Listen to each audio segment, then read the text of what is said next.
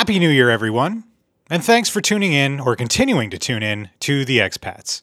This podcast has seen steady growth in listeners, and I'm always so excited to see the number of downloads increase month over month. But there's still a lot of people who don't know about the show, and that's where I need your help. If you haven't already, please give The Expats a rating and a review on both the iTunes Store and Stitcher Radio. Those ratings and reviews help the show move up the charts. They make The Expats more discoverable, more visible, and ultimately will help make the show more successful. And it's not like I won't give you something in return for your efforts. If you drop me an email at info@expatspodcast.ca and let me know you've submitted your review and you hook me up with your mailing address, I'll send you a limited edition Expats postcard with a special message signed by yours truly. It's my way of saying thanks for listening. So thanks for listening. And now, on with the show. Milan. It's the global capital of fashion and design. It's also one of the biggest cities in Italy, second only to Rome.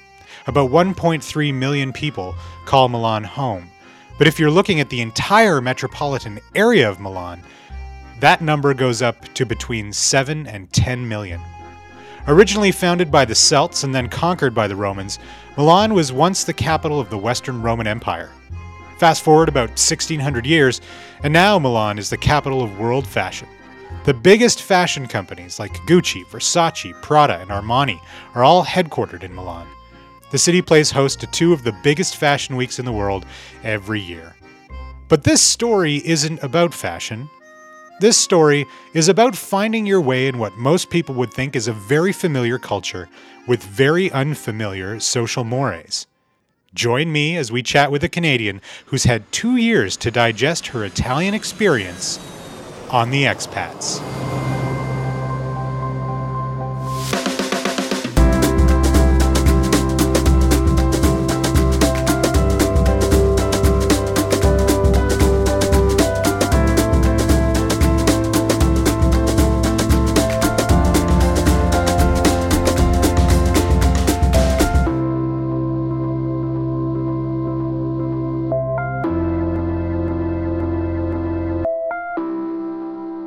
Welcome to The Expats.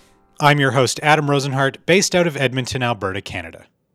Marissa Jansen fell in love with Italy when she visited there for a wedding, so she decided to give up teaching in Canada to pursue her crush. I had a permanent contract as a teacher with Edmonton Public, and I happened to go to my friend's wedding in Tuscany, and I kind of just took a week off work, flew out to her wedding, and I was like, this place is amazing.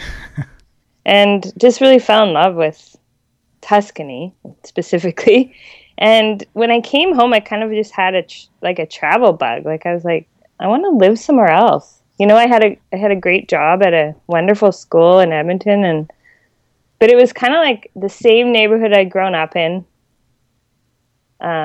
I was teaching in, and I could stay there really for the rest of my life. I was picturing that, right? So yeah. I wanted to just shake it up a bit. So I went to a teacher recruitment fair in Kingston, Ontario. Okay. The following year, and they kind of do this like 48-hour blitz where they have hundreds of overseas schools there, and they interview Canadian teachers over 2 days. And then you get a contract offer and you have to accept within like 3 hours, I think. What? Or turn it down. Yeah, you have like 3 hours to think about it. That's crazy. I know. And then it's really exciting though. So I got 8 job offers. Wow. But my goal was to go to Europe because I just was like, that would be a great place to live for a couple of years. Yeah. The school in Milan offered me the job, so. What were the other 8 offers that you didn't take? Do you remember? Yeah, there was one in Colombia. There's a couple in different schools in Mexico. Yeah. There was one in Japan, Korea, China, Turkey. But you knew that Italy was where you wanted to be. Yeah, that was the place I really wanted to go. So. Now, I mean, let's go back for a bit. And describe what it was about your experience in Tuscany that made you think, I'm going to leave everything behind and go live there for a little while. That's a really good question. Honestly, it was the light. There was something different about the light there. Really? It's hard to explain. Like, I could see why the Renaissance happened in Italy. There's something really different about how the sun shines there. Have you been out there? No, as I mentioned before, I'm very badly traveled. I've not been in very many places. Yeah, I don't know. There's just something different about the light and the way people live, They're all about the lifestyle. They take 8 hours to eat a meal. They're just really like, it's all about how are we wanting to live our life and not like getting ahead or, yeah. So I fell in love with that sort of vibe. Yeah. Yeah. Yeah. So you were there for a week for your friend's wedding. Did you get an opportunity while you were there to get to know some of the locals and understand from their perspective what this lifestyle living was all about? No, I did not. And on retrospect, it would have been probably useful to check that out. But I had a dream of Italy. Yeah. And like most dreams, they're not always how you plan or how you picture them. But that's just the reality of life, I think. And especially life when you go and live in another country for a while. I imagine so, yeah. Yeah. So you win this contract in Milan, and what happens next? Like, what's the process of getting ready to go there? So it was January when I accepted, and I had to be there in August. So I had a few months to sort of put everything in order. I had to pack up my stuff, and I had a boyfriend at the time. That was like, I was like, look, I'm doing this Italy thing. Are you coming or not? Yeah. And so he said, yeah, I'm in. And then we decided, like in between January and August, we decided we would get married in Italy while we were there. Okay.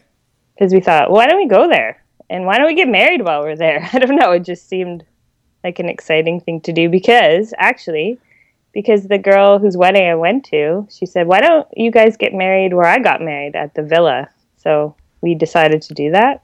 So he was going to come with me. And so that we had to organize that too. Like international schools don't look fondly on what they call trailing spouses. Really? No, like they don't like the idea of you bringing along a partner who is not a teacher. Their dream hire is a 2-teacher couple. And what's the reasoning behind that? Because that seems kind of weird to me. Because they don't want somebody who's going to just show up in the country and doesn't, it's kind of like a drain on the very low teaching salary they give you, right? Like, so this person just comes to this country with no hope of working, right? Like it's really hard to get a work visa in most countries. So they don't want to deal with that. But luckily my husband now, my boyfriend, is financially independent. So the school was fine with that. But, okay. So you were speaking in past tense because of course it occurred in the past. I wasn't sure if you guys actually stayed together. So you executed the plan as you described it. The plan occurred. Yes. Yeah. What was it like adjusting to, life in this new country, a job where that you're sort of familiar with because you were a teacher before, and hauling around the trailing spouse? The trailing spouse. Actually, the trailing spouse did really well. He went out there and went to art school. Oh, wow. And went to Italian school. And then now he took all his skills that he learned there, and like now he's becoming a really successful artist here in Victoria. But that was really cool. So he stayed really busy. He got really involved in the Italian culture doing that. It was a bit more difficult for me. It was very challenging at my school to adjust to basically like culture shock. Yeah. As much as I wanted to think like, well, it's a sort of a Western like culture, right? It's still very different. The thing about Italian culture is they have all these rules and like social rules that you should follow, but no one really tells you what they are. You're just sort of expected to know what they are, and if you don't do them, you get shamed. Really? Yeah, like people shame you publicly. Can you give me an example of one of these unwritten rules? Yeah. So they have lots of rules around food. Sure. So, you're not supposed to be drinking milk after 11 a.m. Really? No, like it's So if you go into a bar, a cafe there, they call it a bar, and you order a cappuccino, Mm-hmm. and let's say you go in here, it's like 1 o'clock, 1 p.m., even 5 p.m., they will like laugh at you. They'll be, oh, turista, turista. You know, they don't have much respect for the sort of Canadian or American culture. They think it's ridiculous that you don't know this rule that you shouldn't be drinking milk at a certain time. They're strange about health stuff too. So, you know, you can't eat something really cold and then do something hot because you could die. What? So, like, you can't eat ice cream or gelato and then have a hot shower because then you might die. That's absurd. It's just these things, like, you don't know these rules. You get to know them as you go along, and you find out, like, they're really weird about feet. Okay. So I made the mistake of putting my feet, you know, I'm in a movie. I put my feet up on the seat in front of me, sort of like just resting them there. And the seat was beside this Italian guy. And he turned around and just yelled at me in Italian. I had no idea why. I was like, my feet aren't on your seat. But then as the year went by, I realized, oh, they have this thing about feet. Like, they think feet are disgusting. You're kidding. Yeah, like, they think they're so disgusting. You have to have them, like, covered up, and the bottom of your feet can't be in contact with anything else. So. You're kidding. That's unbelievable. Yeah, so just these different things, so... And like, these persist throughout the country, or is this, you know, in smaller cities and rural areas? This was in Milan. Yeah, so it's a big city. Yeah, so I don't know. Like, I know in Tuscany there's different ones in different places, but the feet one was one that stayed around, I think. But for me, like, I didn't really get, like, I was working in almost a lot, like, a big English environment, you know? Every day I was immersed in teaching English. Yeah, so, yeah. And my husband, he was out there. He was, like, in the Italian culture. So he would come back and he'd tell me things. Like, did you know this? Did you know that you're not supposed to do this? Or did you know you're not supposed to say this? Or did you know that this is how you should be interacting? And so that's how I would learn things. But I just don't understand, like, how anyone has a chance of navigating through an environment where there are those kinds of social things that you have to pay attention to. Well, it's a very, like, outsiders are not welcome. Mm-hmm. That's how Italian culture is set up. It's your family, la famiglia, right? And so if you have your family around you, you feel okay because you're protected, you're safe. Yeah. So I don't know. I don't know if that's why the social structure became that way, because it's like, well, if you don't know the rules, then you're an outsider. But who knows, after thousands of years? So, I mean, you're in Milan with your now husband, and outsiders are, I don't want to say shunned, but they're not enthusiastically welcomed. No, they are not. What was the rest of the expat community like? Were there lots of other Canadians or Americans there? Or, I mean, yeah, tell me a little bit about that. It's a newish culture in Milan, because not many, like, it's not the most beautiful city, Milan. So if you were an expat, you'd be going to Rome, you'd be going to Florence. You wouldn't really be going to Milan. So it was sort of like a new expat community going on there. Okay. So that was exciting. There was quite a few people from, like, Canada, the United States, the UK, Australia, and just a really great vibe, because, like I said, like, people in Milan were not that welcoming. So it'd be so great when you'd be around some people that were welcoming. Do you know what I mean? Yeah, no kidding.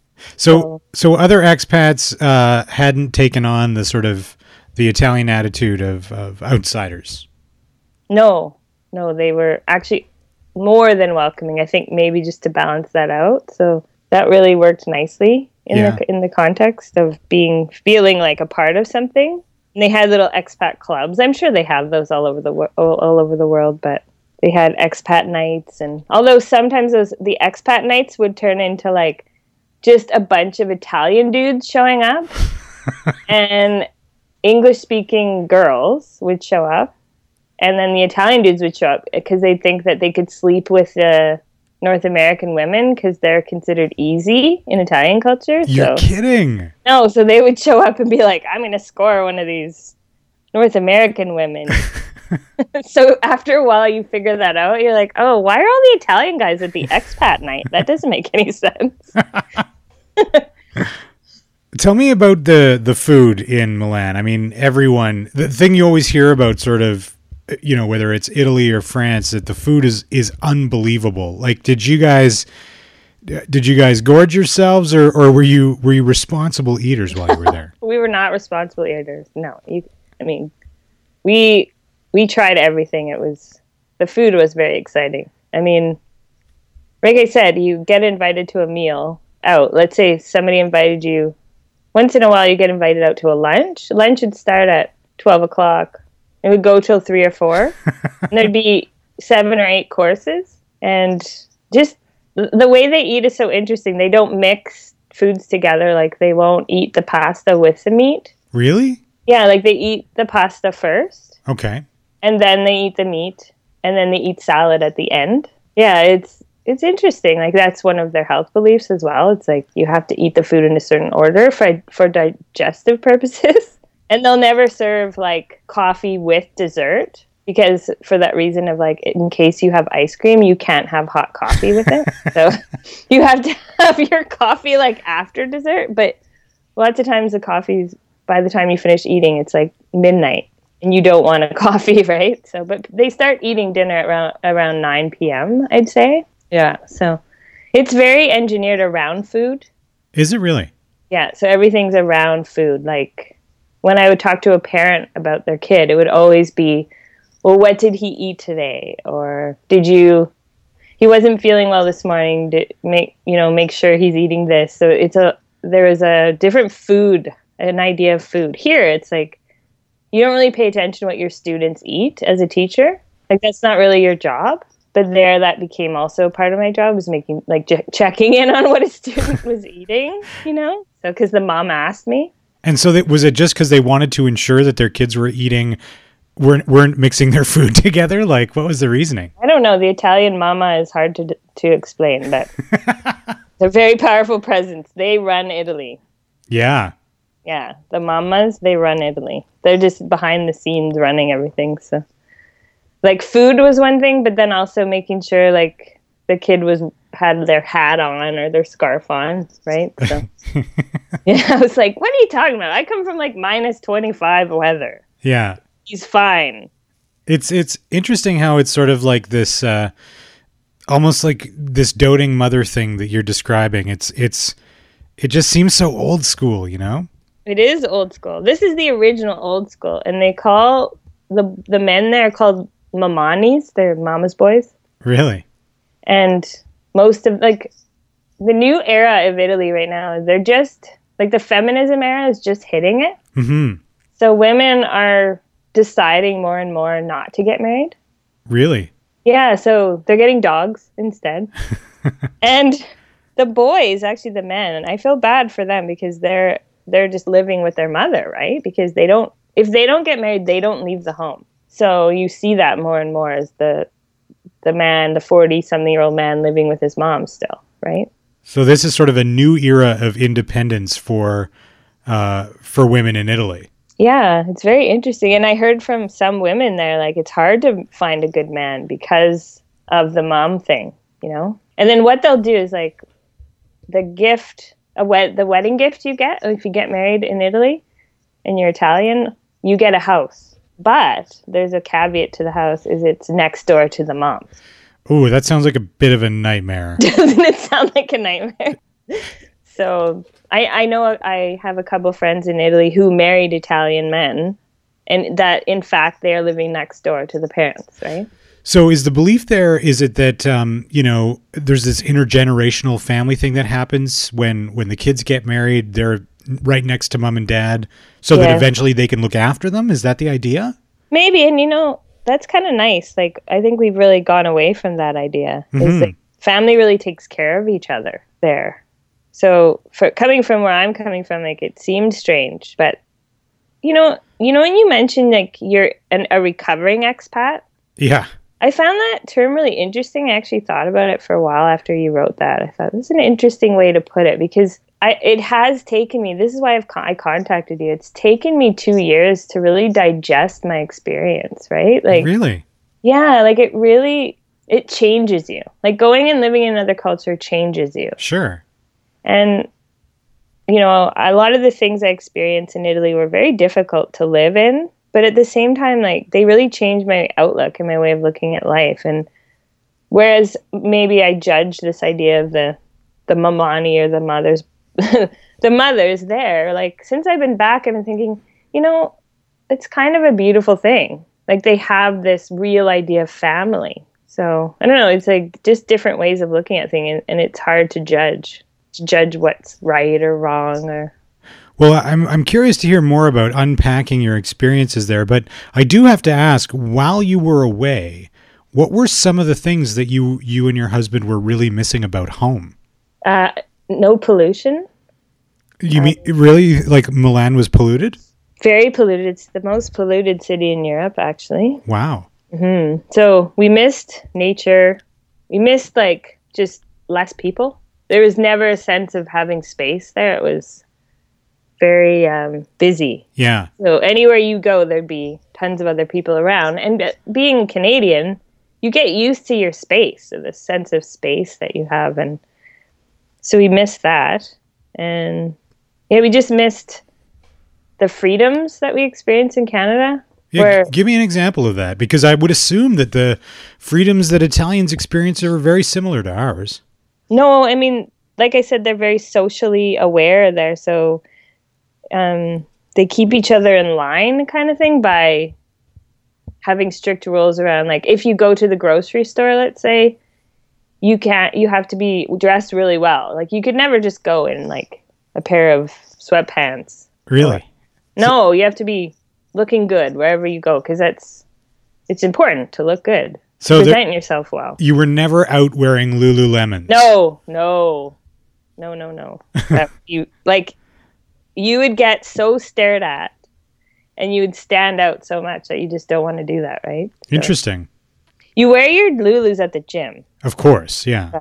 But just things like having the freedom to do things like that and not feel judged and not feel like somebody's judging you. Yeah. Like, we really miss that, you know? I'm sure. Yeah. And then just missing the context of, like, you miss that people would understand what you're trying to say in a certain context, and people don't get you because they don't have that context, the cultural context. Yeah. Right? Yeah, for sure.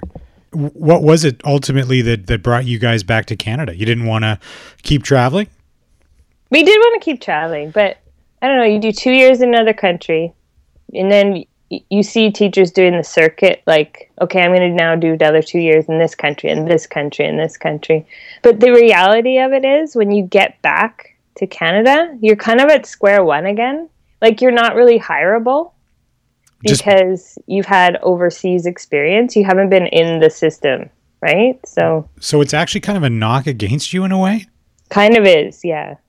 How much of a challenge has it been then getting reestablished in Victoria? Well, like, it's expensive to live overseas. Yeah. That's one thing you don't take into consideration either. You think, they're paying for my flight, they're paying for me to relocate, but really, it's expensive to, like, move around, get a new place, right? The moving costs, the moving fees, getting reestablished, paying, like, you're in a brand new city, so you need to make deposits on your new utilities, just all those costs that come into play. Maybe you need now to buy a brand new car because you've been away.